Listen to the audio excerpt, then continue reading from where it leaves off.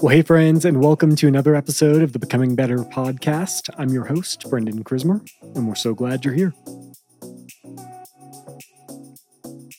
Well, on today's episode, Jason, Josh, and I sit down and we discuss the launch of our brand new series called Someone is Missing, a study on the Holy Spirit. And we talk a lot about why the Trinity, this doctrine of a triune God, can be so difficult to understand.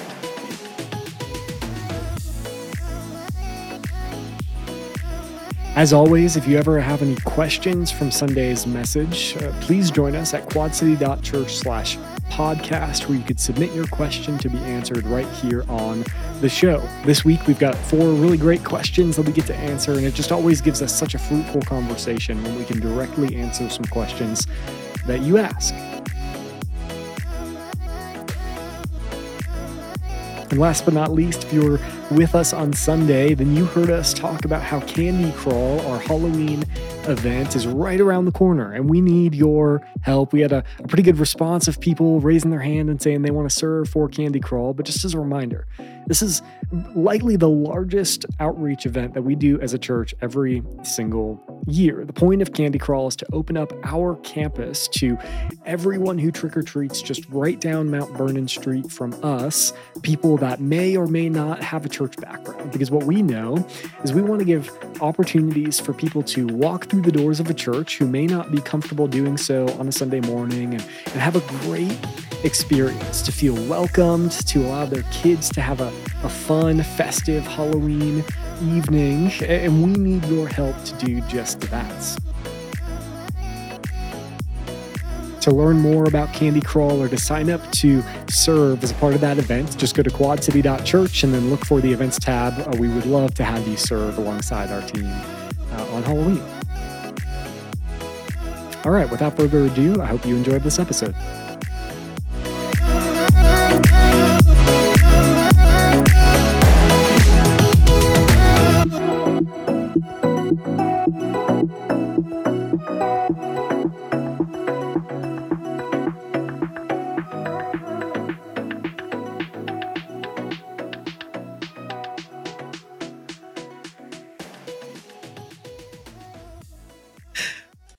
Hey guys, good morning. Happy Monday. Good morning. Hey, it's about fall. So really quick question before I say that. Fall equinox was the 21st of September? Yeah. Is that right? A couple weeks ago, yeah. Week and a half 22nd, ago. 21st or 22nd of September? Okay. I couldn't remember if it was actually September or if it was the end of October that officiates fall. But it is apparently fall now. It is fall. Felt like it this weekend. It was windy and chilly. Even this morning was a little cold. I was in Phoenix Saturday. It did not feel like fall. Now, I will say, though, it did feel like fall as I was a kid. That's what I remember as fall. I remember 100 degrees. So there you go. I was telling Diana, she was like, what's winter like? I was like, 90? I don't I know it's 75 or 80. But so we were sitting there, though. We had a 6 o'clock game. Sun finally goes down. We're off the 101. And it feels great. Mm-hmm. Like, I was like, look at your watch. What's the temperature? She goes, 88. I go, I know. See, that's the thing. Yeah. Once that sun finally goes down, it does feel pretty good in the desert. It's not bad. And you're also, the rest of the day, we were just getting beat up by the sun. So anything was like, oh, this is magical. Perspective. It was. But legitimately, growing up down there, you are like, oh, 90? This is wonderful. But if you had 88 in your house, your wife would not like it. No, we don't want 88 in the house. We did get to open the windows, though, finally this weekend. Nice. It had been a little too warm to do that during the day. It was like, a little bit. But it was a little chilly yesterday morning as I was standing up top and greeting people coming into church. The wind was blowing. That was a little, made it not great, but. Yeah, I feel like fall is probably the most universally loved season that we experience. Do you guys agree or disagree? Oh, for sure. Do you guys fall on that line of thought or no? Yeah, for sure. Everybody loves fall. It's that's not true. A lot of people like fall. You can't say everyone. Everybody. I'm going to be honest. Person who's ever. I'm just kidding. Again, though, like I don't think I had a fall growing up as a kid. Yeah. If you I grew up in the desert, in the valley. There was no fall. You had summer and summer-ish. Like summer and winter. So I didn't get that until I moved back to Kentucky. Leaves are changing. Stuff is dropping. It really just more work too. Like it's a lot. Rake up all those leaves. There's a lot of trees, man. There are a lot of trees in Kentucky. So more yard work for me. I think the conclusion I've come to about fall is that I do love fall days. Like fall days are really great. The thing I don't like about fall is it tells me we're headed in a bad direction. Like fall is literally the transitional season between summer, my favorite season of all time and always will be, and winter, which I'm not a big fan of. I don't like the snow. I don't like the extreme cold, which not as if we get extreme cold here. I mean, I'm from Chicago. There's talk about colds, but it's, darker and it's just not, winter season isn't as fun. So it is this kind of like yellow flag for me saying, hey, you better prepare yourself. But it gives Josh an opportunity to wear his sweaters and Uggs and scarves. It does. You know me so well. I couldn't wait. Could not wait to put all of that on. Yeah. I'd love to see Josh in some Uggs. You are a shoe guy. Does anyone wear Uggs anymore? Is that reference 15 years old, or are we still doing apparently that? They're like back. They're back. Now, apparently they make some killer Ugg slippers that I've heard are just really comfortable. I'm not walking out of the house with them, though. I'm not putting Ugg boots on. No. There's a lot I can do. If Tom Brady can do it, you could do it. I don't think I can. I think there's a lot of things Tom Brady can do that none of the three of us can do. That's true. Very true. That is very. But yeah, I'm not a huge pumpkin spice latte guy. I know that's why everybody's really excited. They got the pumpkin spice everything right now. I just drink my coffee black anyways. I'm not really a latte kind of guy, but you know who does love pumpkin? David. He does. Remember that time we were in Florida with David last year and he got a pumpkin waffle? He does. For breakfast. Waffle? Yeah. I don't remember that. Oh, I remember it like it was yesterday. He does. We were at what's the place? It's the super popular farmhouse style breakfast place. What's it called? Another broken egg. Nope. Oh. It's something like that. Yeah, I don't know. It's irrelevant. It's in Cincinnati. No one cares. And they're really expensive. Cracked egg. Nope. That's we went in Phoenix. That's in Vegas. It's super popular. It's a chain. We don't have one up here though. Anyways, that's super irrelevant. Yeah. Anyways, yes, he does love it. We were talking about this yesterday in PV. He's so excited that it's this quarter of the year. Like he's tickled pink. I could see David wearing Uggs. Man, I don't think so. You don't think so? That feels a little harsh. No, it's not harsh. But creatives, they like, I don't know. There's a little something there. Yeah. But he was like, it is a lot of holidays. We were talking about that. Like Halloween, Thanksgiving, Christmas. People are already trying to decorate for Christmas, which is against the major rules in my life. Huh. Yeah, man, you can't Do you decorate for fall? Well, my wife did. Yeah. 3 weeks ago. Mine too. For sure. My wife what was it, Friday? She walks in the house and, hey, can you get my fall stuff? And so I was trudging up boxes of stuff from the bottom of the house. And she says, well, that's not all. I'm like, what? So there is no more frustrating experience than trying to find the one box that you can't find in the sea of other boxes full of stuff that sometimes are marked appropriately and sometimes aren't marked appropriately. Yeah. I've had that experience. Dana does a pretty good job. And we moved all of our decor to one spot. Yeah. Like it's separate from a lot of other boxes that are the random things. So we have a couple boxes that just say random junk on them. If it was up to you, the three dudes in the room, would your house ever look different than it does? No. Would there be seasonal changes at all? 0%. Nope. 0%. I wouldn't decorate anything. In fact, I didn't. Well, I got a house when I was early 20s. And I painted the downstairs because I had like a tri-level. So I painted the basement because I was going to be in there all the time watching TV. I did not touch the upstairs. And because I went, I'm going to get married and just going to change it anyway. And I really don't care what color it is. And here we've been for now 15 years of I just don't really care the colors of what's in the thing. So I will paint. Like I would paint a house, no problem. Yeah. But I'm probably not painting more than once. Like I'll choose a color that I really like, and it's going to stay that color forever. Yeah. So forever. This would be one for all of our ladies who are listening, all of the females or wives or whatever category you fit in. I would love just share with us at some point, like, what's the thing? Why is it that women are way more interested in decorating than the guys? To be fair, though, you do the same thing. It's just moving furniture and not putting out decorations. That's true. I do. And I've painted my house twice since I've been in it for 18 months. Now, I will say, like, when I had a yard that I cared about, I haven't just got into it yet, being back in the day. Anyways, but like I was getting the mums, I was getting the hay bales. Like I could get down with decorating outside like that. When Down was like, hey, let's go get some hay bales and pumpkins. I'm like, oh yeah, cool. Can make the grass and the flowers look real good. The mums by the driveway pulling into the thing. I'm down to do all that. But like even summertime flowers, yeah, I'm cool to all of that. I can do outside. Inside, I'm like, I don't care.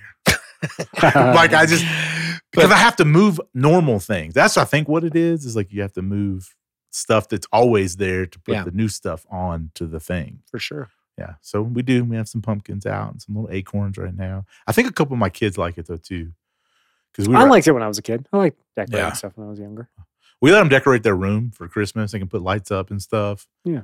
I have at it and they have a blast, put it all over their bed. So I don't think Silas cares very much. He may, I don't know. Yeah. Gideon loves it. He's like, we were in Target and he was like, ooh, look at that, mommy. We should get that pumpkin wreath. Yeah. I was like, all right, man. First Watch, by the way, is the name of the restaurant chain. Yep. There it is. I had to Google it real quick. I knew it was something. Yeah. It is good. It's pretty good. It's expensive though. It's consistent. It's really good food though. It's like high class IHOP. You remember eating there? It was in Orlando. I remember eating in Orlando. That's when we almost died. You remember that? That's the story. Okay. Yeah. I remember eating in Orlando. I remember a breakfast place we went to. Couldn't remember the name. Don't remember what anybody ate. So pause. I ain't got time for that. So this is perfect. So last Wednesday, we finish up here. A couple of me and the guys go to Founding Fathers afterwards, just hanging out. And we see another pastor. I think it was the Cornerstone guy. Scott. Yeah. Scott. I've met him before, but I couldn't put two and two. Anyways, he goes, hey, you guys aren't going to the Spire? And Corey was with us, our kids guy. He looked at me. I was like, man, I'm never going back to that conference. Yeah, you are. This was this time last year. We almost died. Yeah. We'll go next year, though, because it's in Phoenix. So we don't have to. Yeah. I will go back. Yeah. Talk about somewhere that never gets bad weather. Amen. In September. But I literally thought about that. I was like, oh, yeah, I almost died in Orlando last year. Everybody was this time. Yeah. We were just flying to a hurricane. Yeah. Running down the freeway. It was great. Not our best. No. That was not our best. That was the ideals. Cherry on the pie. Cherry on the cake. What's the expression? Cherry on the pie? On top? Cherry on top? The cherry on top. There you go. That's what I'm looking for. I don't think it goes on cakes or pies. It's usually on a Sunday. For sure cherry goes on in pies. In pies. It can go on top. You can put it on top of cakes. You could. Okay, we're going sideways. Keep going. It was the cherry on top of my hate of the state of Florida. Yeah, it was both. I was like, that's the last time I ever have to go to the state of Florida. It was the push over the edge. For sure. Like it was teetering. It shoved it right off the edge for me. Yeah, you guys finished it. Those two. Florida. Maybe I just hate Florida with Josh because it's the last two trips I went to Florida were both with Josh. We killed it. We both had a bad time. So Jason loves Florida. We've talked about this before. That is true. It's he's going to retire there. He loves it. Buy a condo. I'm going to buy a condo in nice Florida. In Boca Raton? Not Boca Raton, nice. I'm going to nice. Oh, man. All right. Anyways, let's take a hard pivot to Sunday. We started a new series. The Holy Spirit's leading me to go to Florida. There you go. Launched the Someone is Missing series, which I think we've been excited about for a little while here. And I thought we had a really good start. I personally heard a lot of people that were really eager to learn throughout the course of this series. I think did a good job, even just through that study that that ACU did, Arizona Christian University, a couple of years ago. Just some of the kind of jaw-dropping statistics around what people do and do not. I mean, evangelical Christians, born-again Christians, do and do not believe about the person of the Holy Spirit. So I think this those stats tell us how needed this is in a lot of areas. So I'm really excited to dig into it. So how'd it go for you guys? So Josh, you were out in PV Sunday. Jason, you were here in Prescott with me, but felt like a lot of excitement. People were excited to dive in. Had a couple really good conversations with people. Definitely a polarizing. Is that the right word? This is a polarizing topic. I don't know if it's polarizing, but it's for sure a lot of baggage that we're coming in with. I mean, all over the map, if you grew up in it just depends where you grew up, what church you went to, what that experience was like. In, the non-denom of our church, there's a lot of people can land in here. And so I'm interested to see hear some of the differing views and beliefs that come out from people. Yeah, I think, and we've talked about this on the podcast before, but I think there's any time you start having some conversation around like the unseen of our faith, like spirit realm, the Holy Spirit, eternal destinations, all of those things, I think there's a lot of bad theology out there, differing theology out there. Yeah. So anytime, and because we don't talk about it like on a really consistent basis, at least many non-denom evangelical churches don't. True. A lot of the times it's like it can kind of be surprising. Like, oh, what am I supposed to think? Like, it's just not a part of, I think, a lot of people's theology that they really work hard to flesh out, which is why I see a lot of value in doing this. Well, I'll say a couple of things. One, I didn't want to do this series. It's been on the docket. It's been on the docket for, I don't know, 7-8 years. Like, we already pushed it once. Yeah. I know, because I told my wife a couple of weeks ago, I'm like, okay, I've been doing, this last year has been me preaching series that I just didn't want to preach. I didn't want to do Romans. For sure didn't want to do 6 weeks, in a generosity initiative. And I didn't want to do the Holy Spirit. But I've been here for 15 years. And so I've already done all the low-hanging fruit. So I've already got, you can't go back and just do, the Sermon on the Mount again, right? So I've got all those 15 years worth of sermons. So now I'm having to do the stuff that I didn't want to do. And so, the Holy Spirit is like, it is a deep, deep topic. And it does come with some controversy. There are going to be people who are passionate about one side or the other. And the same as we knew would happen in Romans, and the same, whenever you're going to talk about money for an extended period of time. And so this is all not the fun stuff, for sure. I would say that people were excited, when I threw out the line, today we're going to kick off a new series. And then I said, I thought I would get some applause. Like, the applause was immediate. Like, they were just waiting. There was enthusiastic excitement that we were kicking off a new series. And so that was funny that it was like a pent up. They just needed permission to say, yes, we're ready to do something else. So that was great. But as far as it goes for our church, there are people all over the map. And so I had a couple of conversations yesterday. There was one lady who came up and, to Pastor's point, and shared of the denomination that she had come from. And it was one that I'd never heard of before, which she said, some people call it a cult. I didn't think it was a cult. And I'm like, I've never heard of it. So I can't say that it's a cult, but not a great place to start. It isn't a great place, but I can't remember. My brain don't work like I don't remember. And so she shared with me that, they didn't believe in the Trinity, didn't believe in the Holy Spirit. And so that was it's a cult. And so she was like, I need to know. I need to know what Scripture teaches about this stuff. So, there are a lot of people,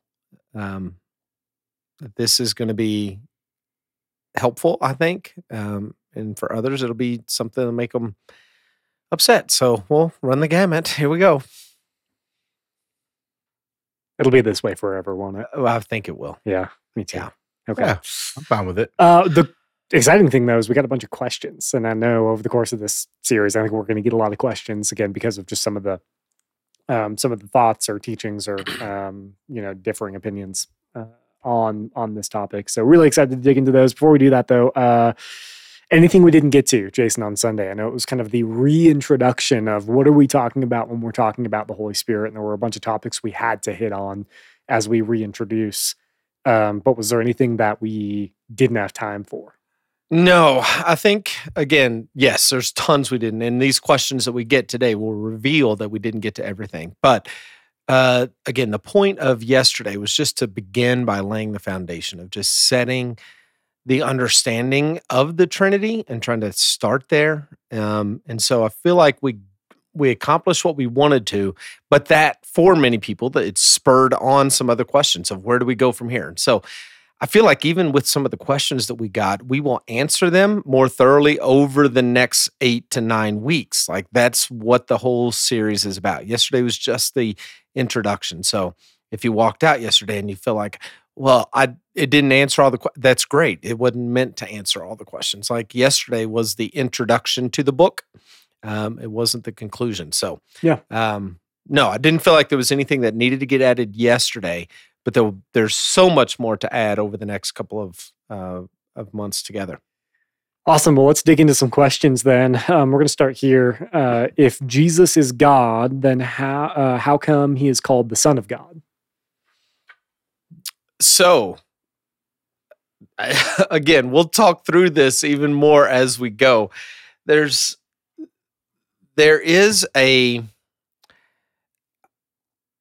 as we said yesterday, we serve one God in 3 persons.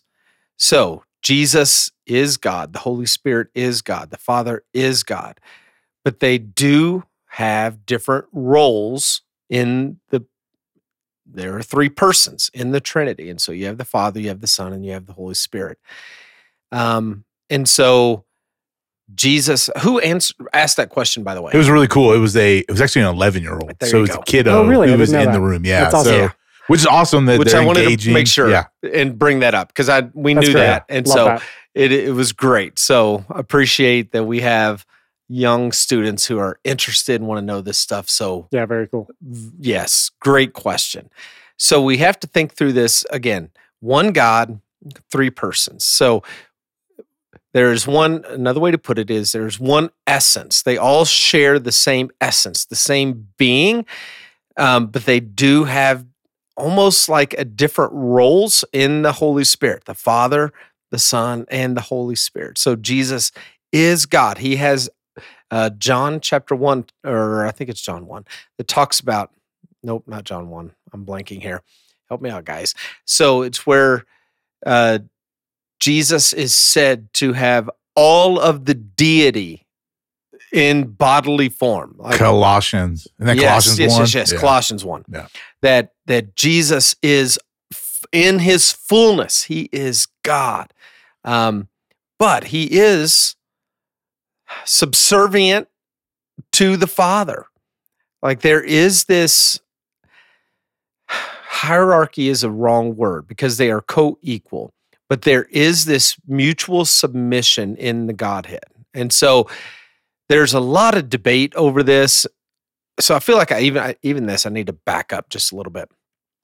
As we're talking about the Trinity, okay? Nobody has this whole thing figured out, okay? We just need to say this out loud, okay?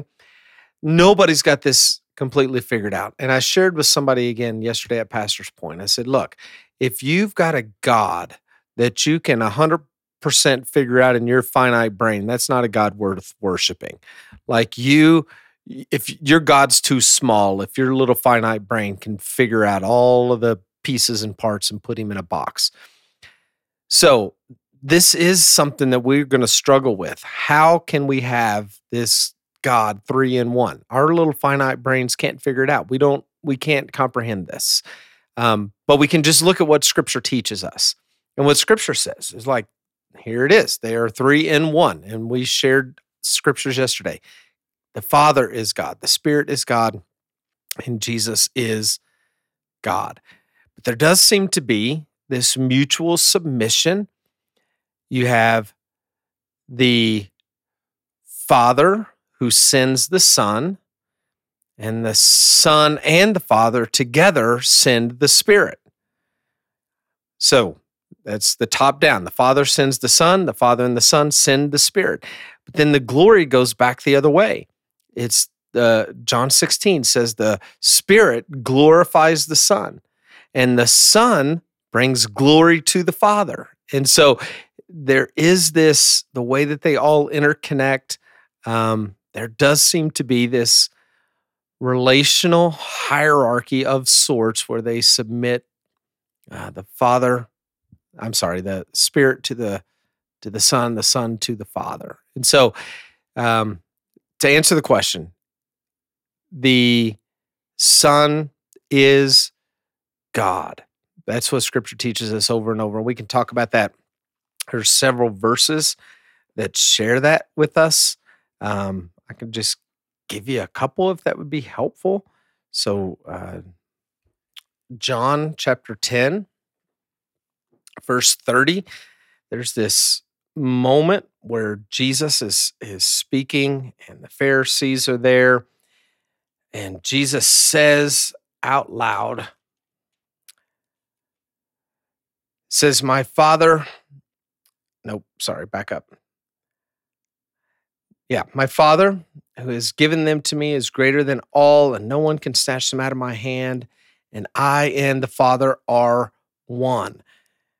And in that moment, the response was from the Jewish opponents. They picked up stones to stone him. And why are they stoning him? Jesus asked, why would you want to stone me?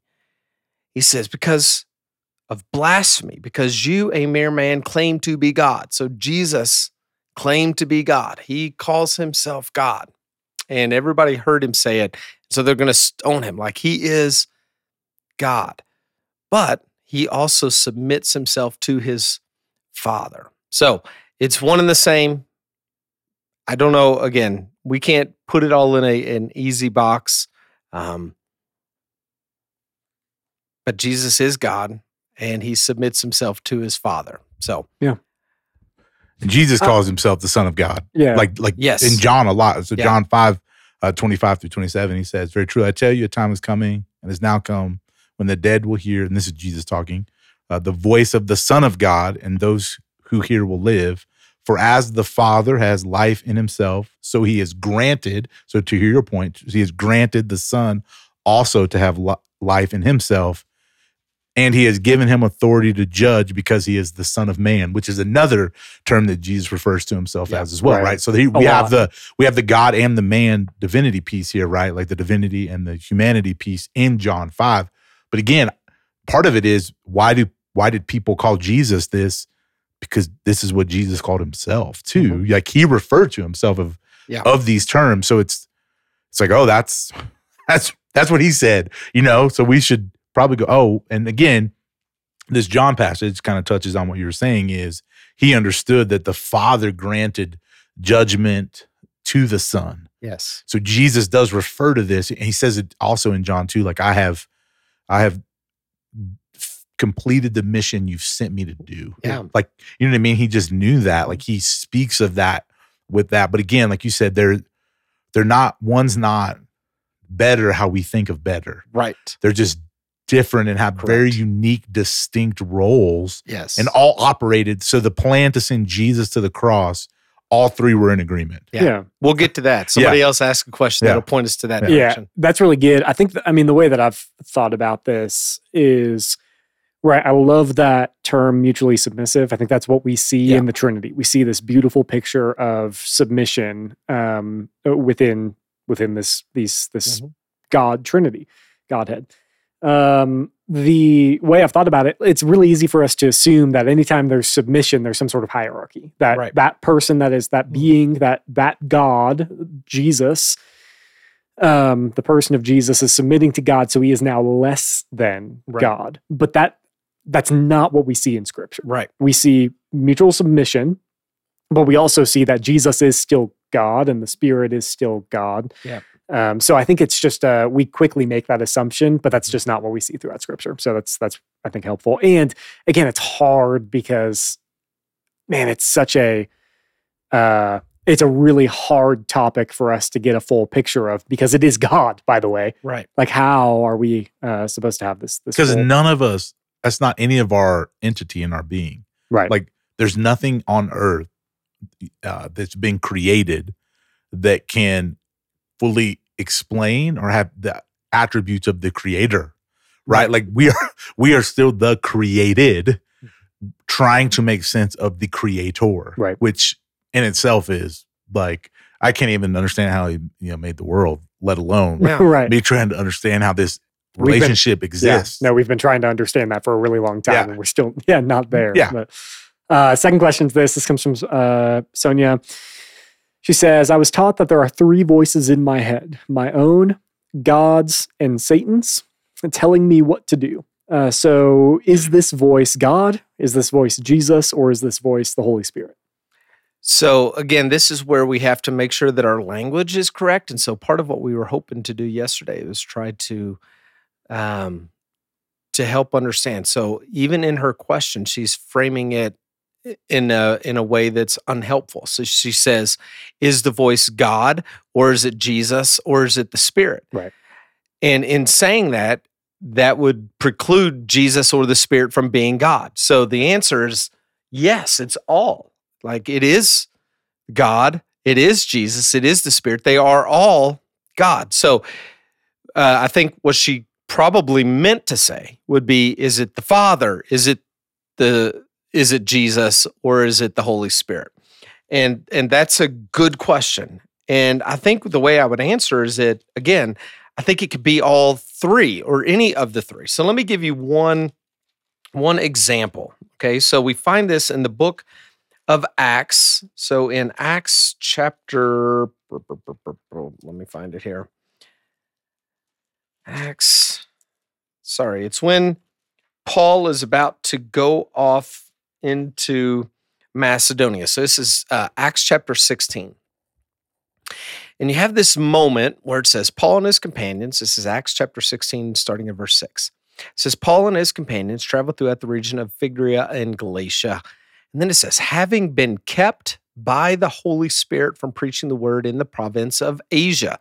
So again, picture the scene. Paul's on his journey and he's going around sharing the gospel, and he sees the region of the province of Asia, and he's ready to go. And the Holy Spirit says, no, you can't go there. Don't go there. When they came to the border of Mysia, they tried to enter Bithynia, but the Spirit of Jesus would not allow them to do so. And so now we've got two parts of the Godhead. At first, it was the Holy Spirit who kept him. And then secondly, it says, but the Spirit of Jesus would not allow them. So now, both 2 parts of the Godhead are in play here. Verse 8, so they passed Mysia and went down to Troas. During the night, they had the man of Macedonia standing, begging them, come to us. So we got ready and left for Macedonia, concluding that God had called us to preach the gospel to them. So in this one instance, you have the Holy Spirit stopped us, the Spirit of Jesus stopped this, and then we get a vision and we conclude that God has called us to do this. So again, we have this picture of all of the Godhead at work, and all of the Godhead is pointing Paul and his companions to not go here and to go here. So I think the answer to Sonia's question is yes, it can be the Spirit of Jesus. It can be the Holy Spirit. It can be God the Father, each speaking those things into us at any one moment. Scripture clearly says that the Holy Spirit speaks to people. Like we just saw one of the instances yesterday where they were praying and the Holy Spirit said, set apart for me Paul and Barnabas. So the Holy Spirit is speaking. And I think that would be most natural for us today, would be to say that it is probably the Holy Spirit, the Spirit of God who is in us, who is speaking to us. That's the That's the role that Jesus said the Holy Spirit would play. He would be our paraclete. He would be the one who actually took Jesus' place as the one leading, guiding, speaking, correcting, rebuking, encouraging. He was going to be our paraclete to do that. So I think most naturally, we would assume this is the Holy Spirit at work speaking to us. But that doesn't preclude that it could be God the Father or Jesus, all part of the Godhead. But I think most naturally, we'd say it'd be the Holy Spirit. I think something too, like, I think sometimes the English language makes it really tough, right? Because I know when you read certain things in the Old Testament, you'll make sure that you go, hey, no, this is Yahweh or the Lord, right? And there's some of that, right? We just generically say God. Yeah. But they actually had, like yesterday, Jesus calls the Holy Spirit the advocate. Yeah. With a capital A. Like the name matters in the way we use the name. Yeah. And so some of that, I think, messes us up just in English because we don't have, we say God and we can refer to all three. Right. In a very generic sense, they would have said Yahweh, or they wouldn't even have said it. Like they would, the Lord. Yeah. Like it's in our Bibles that way. It does help give a little more context, I think, right? Yeah. Yeah. But I think most naturally we should assume since Pentecost that the one who is speaking would be the Holy Spirit of God. Yeah. Doesn't preclude, again, Paul very clearly had Jesus come and speak to him on the road to Damascus. Yep. It was very clearly, it was Jesus. So it doesn't preclude that God the Father or God the Son could be the one speaking, but I think most naturally that we should assume that it is the advocate, the paraclete that God has, that Jesus and the Father have sent to us, who is going to be the one speaking to us today. Yeah, that's really good. Maybe a flip question there. We didn't get this asked, but I've gotten it asked a number of times to me personally. And I think even maybe you got this question yesterday, this idea of, okay, so when we're praying, who are we talking to? That's a great question. Great question. Yeah. So, I have gotten this question. And again, what I would say is most naturally, what you're going to find, there is a pattern in Scripture that we are to pray to the Father in the name of the Son by the power of the Spirit.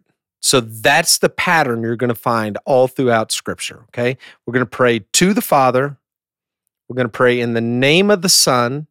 And when we say in the name of Jesus we pray, what we're saying in that moment is it's by His power that we have, by His resurrection, by His death, burial, and resurrection, I have access. Again, even pointing back to the crucifixion when the veil was torn and the Holy of Holies was opened to us. It gave us access. We come in the name of Jesus. Like when we stand before the Father, we say, the only reason I'm here is because of the righteousness that was given to me by the Son. He gives me the right to come into this venue and make this request. Right. So that's what it means when we pray in the name of Jesus. So we pray to the Father in the name of the Son by the power of the Spirit. So Ephesians 5 talks about pray in the Spirit. Pray in the Spirit. So it is the power of the Spirit. It gives us even the ability to formulate the words. We learned that in Romans, right? We don't even know what to pray for, but the Holy Spirit gives us the words. He knows what we should pray for. So that's the natural pattern. So the question becomes, so should I ever pray to the Spirit or even to Jesus? And that's a tricky one because there's nowhere in Scripture where you're going to find anyone praying to the Holy Spirit. We don't have that as an example, and I don't even know that there's any encouragement in Scripture to pray to the Holy Spirit. However, I don't think anywhere in Scripture that there would be anything sinful in our hearts to pray to the Holy Spirit. In fact, I did it yesterday in every service. I prayed, Holy Spirit, come. We invite the Holy Spirit, do your work among us today. And I don't see anything biblically wrong with that. I think I did have this question somebody asked yesterday about, hey, what do you mean you're inviting the Spirit? Almost as if to say, the Holy Spirit has already come. The Holy Spirit is already in us. Why would we be inviting the Spirit? And I said, well, think of it this way. In the same way that the Spirit can be resisted, right? The Scripture teaches us that. I shared the Scripture yesterday. We can resist the Holy Spirit. We can quench the Holy Spirit. In the same way, we can welcome the Holy Spirit. So the invitation in that moment is to say to the Holy Spirit, you are welcome here. We invite you here. Please do your work among us. We want to be open to what you're doing here. We don't want to quench the Spirit. We don't want to resist the Spirit. We are inviting you to come and to do your work. So, right, there's a desire. Absolutely. And so I don't see anything wrong with that, and I don't think biblically there's anything wrong with that. I would say that the normal pattern should be we're praying to the Father in the name of the Son by the power of the Spirit. Good. Yeah, I just know I've gotten that question a couple of times and figured it would be helpful. Yeah. That last question reminded me a bit of that. Here's the next question, and it's actually less there is a bit of a question. Alan says this. He says, just a comment. Jason talked about the Holy Spirit experiencing the same emotions as we do, both good and bad.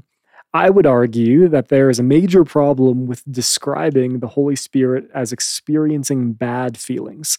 The word bad carries a strong moral sense, and whatever feelings the member of the Godhead might have, since God is good, cannot be described as bad. I would argue that the feelings are essentially neutral, internal states that are given to us by God to give us information about our internal states. They are only bad if we act upon them inappropriately. What do you think?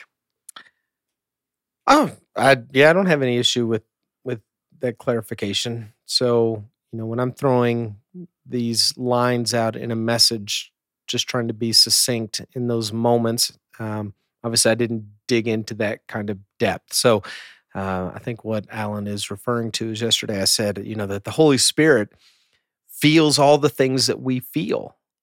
And I used the phrase both good and bad. And I think what he's trying to push up against is to say it's not necessarily bad. And I don't have any heartburn making that clarification. I guess the point is that there, for many of us, we would put things in a category. So for maybe an oversimplification, we would say joy is good and grief is bad. And so that's not necessarily true. And I think that's the point of what Alan's trying to say. Grief isn't necessarily bad. It can be an absolutely healthy thing if you're grieving. Right. But we would say, I think most people would describe it as either a positive or a negative. And if you're going to put it on the line, you'd rather have joy than grief. But the Holy Spirit feels both of those things.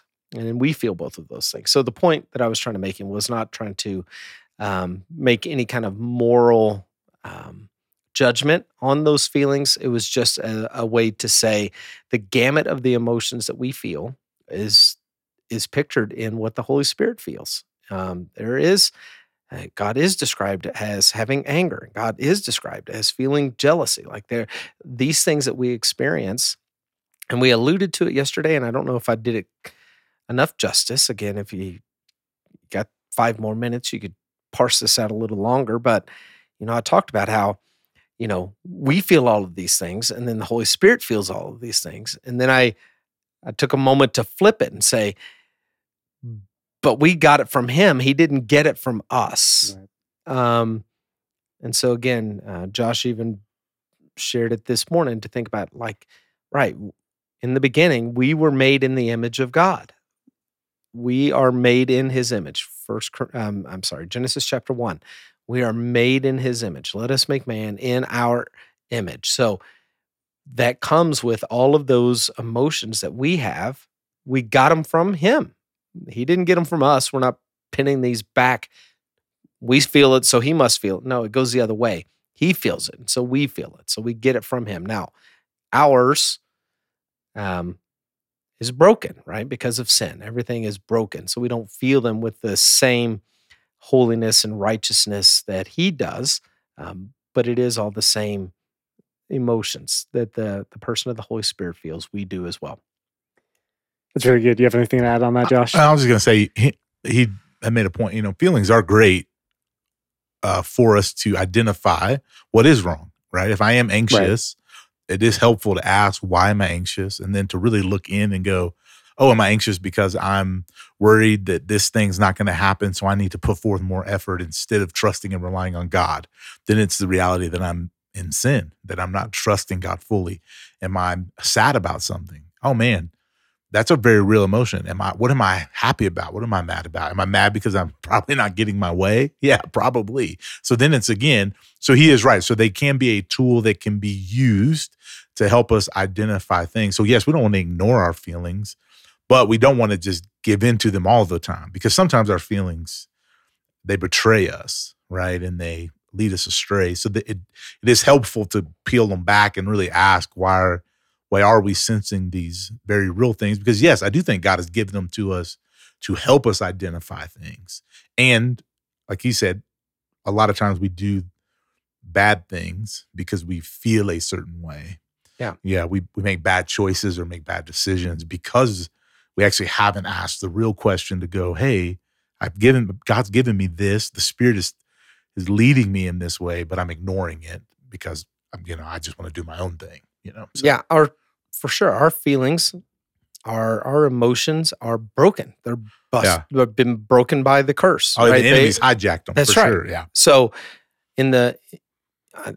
so my anger is likely not a righteous anger. Probably not. When the Holy Spirit is angered because Ananias and Sapphira have lied to the Holy Spirit and brought that sin into the body of the church and strikes down 2 people dead during the middle of a worship service, and everybody was scared that was a righteous anger. That was a righteous moment of condemnation. When Jesus is angered and flipping the tables in the temple, like that is a righteous anger. Yeah. And so mine is probably not. Mine are corrupted. And anxious in Gethsemane, right? Like to the point of, shedding tears of drops of blood. Again, and it's out of that he goes, I feel it, but I'm still going to submit to your will, Father. Yeah. Right? Like that's the piece of it, is our feelings can still be very real. And I can say it and name it and claim, but if it's still causing me to be disobedient and not walk how the Spirit is guiding and leading me, then it's really, truly, it's probably some sin on my part. Yeah. Well, it's usually, right? Yeah. I mean, it's usually some sin on my part, which we got to just be okay with. But yeah, feelings aren't, he is right, not bad or good, but we can make bad choices and decisions with them, sure. I think. Yeah. Yeah. That's good. Let's end on this one. There's Judah has 2 questions. Both I think are really insightful and going to provoke some pretty good conversation, I think. So the first is this: if each piece of the Trinity has its own will, does God have a collective will that supersedes the separate wills of the other members of the Trinity? The follow-up question to the first is, do the separate pieces of the Trinity know about this collective superseding will? So I think we do have to be careful when we're talking about pieces of the Trinity. There is a historical, what's the word I'm looking for? Heresy that wants to take the Trinity and cut it into 3 slices. So you think of the Godhead like a pie, and you're going to cut it into 3, and you got a third of God over here, and a third of God over here, and a third of God over here.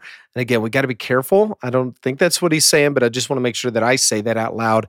We're not talking like 3 pieces of a pie, and those 3 together make up the one God. Again, it is one in essence, 3 in persons. Each person is himself holy God. And so we have to make sure that we say that piece out loud, just to make sure. But to answer the question, is there an overarching will? And the answer is yes. And this is going to be a struggle for many of us. The overarching will of God, it is the kind of the first thing that back up. The first thing that most creeds point to, or catechisms point to, the overarching will of God is to bring glory to himself. Like, that's why we exist. We exist to bring glory to God. The Godhead exists to bring glory to himself. Jesus brings glory to the Lord. Jesus, on the night before he dies, says, Father, glorify me so that I may glorify you. Like, the glory of God is his highest will. Even in the bringing sinners to repentance is for the glory of God. So God's glory is his own greatest purpose. And again, some would look at that and say, well, God is so egotistical. But again, if me rightly glorifying God is what's best and right for me, then God demanding my glory is actually the greatest blessing for me. He's actually doing what's best for me. So the answer to the question is yes, God has the overarching greatest purpose. Everybody feels it is bringing God glory, God being the center of all things. And the Holy Spirit is about that will. The Son is about that will, and the Father is about that will. And all of us are being invited into that will. And everything in all of creation goes better when God is held in the center as the greatest of all. And we would say the reason why that causes people to struggle is because we don't, glory to us is never pure, probably, right? Like, we struggle to understand, like, if we are self-seeking and sinners, right? Like, we struggle to see pure glory, just for glory's sake. Like, we just don't see it right. Like, we give glory to people who don't deserve it, and people who get it use it wrongly, and like, that's the issue with it. That is part of the story. Back to the feelings. It's not the feelings are wrong. It's we're sinners, and they've been hijacked by the evil one. And so it's just, I think of the temptation of Jesus. One of the temptations that Satan uses was to basically have Jesus glorify himself and do this thing. I'll take you to the top of the mountain, and all this will be yours. And Jesus's response was like, nope, it's all the Father's. Like, I'm not taking that. It's not mine to take. If he gives it to me, he'll give it to me, but it's not mine to take, right? Like, that perspective of, but Satan knew.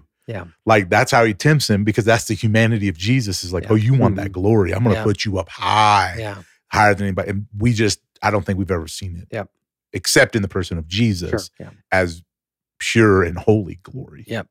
Yeah, that's really good. The second part of this question is this: why does Jesus offer to ask the Father to send the Holy Spirit instead of asking the Holy Spirit directly?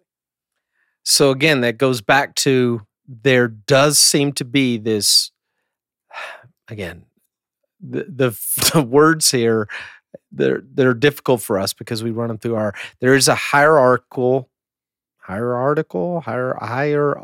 Think archy. Hierarchy. I just think hierarchy. But there does seem to be that again, the Father sends the Son, and the Son and the Father send the Spirit. The Spirit is here to glorify the Son, and the Son glorifies the Father. So there does seem to be, and again, it doesn't mean that any of them are less God. They are mutually submissive, but they all have a distinct role to play in the Godhead. And the answer is that the Son says at some point in Scripture, I think I even shared it yesterday, that he will send the Spirit. At some point, he says, I will ask the Father, and we will send the Spirit. And so the answer is, I don't know. I don't know why that Jesus didn't just ask the Spirit. But there's this mutual submission that we see, and we find in Scripture, that Jesus asked the Father, and the Father sends the Spirit. So I don't have a good answer. I don't think biblically there's a great answer. And so if anything I would say would one of the scriptures we didn't get to share is Luke 11. Luke 11, Jesus talks about as a father, if your son asks for fish, we don't give them a serpent or snake. Yeah. If one asks for something else. And he says so much more, your Father, speaking of God, the Father, gives the Holy Spirit to those who ask. Yeah. Right. So there is this thing of like, even he's telling us to ask the Father to bring the Spirit. Yep. Right. Because he's the Father who wants to provide for our needs. Yep. Like it's something about us also seeing, just as Jesus in his humanity saw the Father as that thing, like as the picture above him. Again, this submission, but again, not in a cruel, harsh way. Right. Because we don't have a father like that. Even the most evil earthly father wouldn't give his son a snake if he asked for something glorious. Yeah. You know what I mean? And so that's the picture that he wants us to leave with. And again, we, like Brendan said, we hear the word submission and it's bad. It's a negative. And that's what I think messes us up when we even begin to say that there's people over us or there's a hierarchy or the father's over the kids. Like we all want this individual agency and we have it, but it's also best within the roles in which God asks us to play. And so within the context of the Trinity, they're, like you said, it's not the redheaded step cousin. Right. That's not the Spirit. He's not that. He is God with all entity and was there in the beginning that helped create. He brought order to chaos. Yep. And so we just have to keep that in mind, to keep going back. So every time this issue comes up in our head, we need to go, this is a human struggle. God is not up there wondering who's better. Yeah. Am the Father, am I better than you? Yep. Right. They're not thinking that. There's no power struggle. There's no power struggle. Yeah.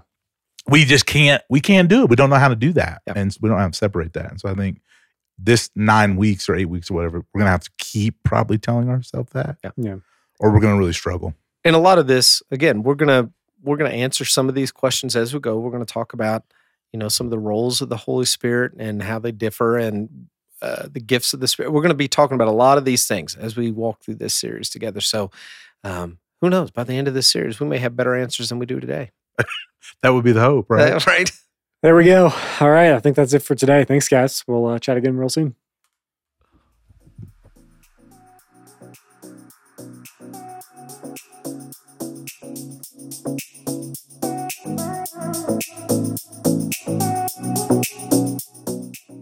Well, that's a wrap on another episode of the Becoming Better podcast. We're so glad that you spent this time with us today. As always, we hope this time was fruitful and helpful in your journey and obedience to Jesus, and we can't wait to see you again real soon.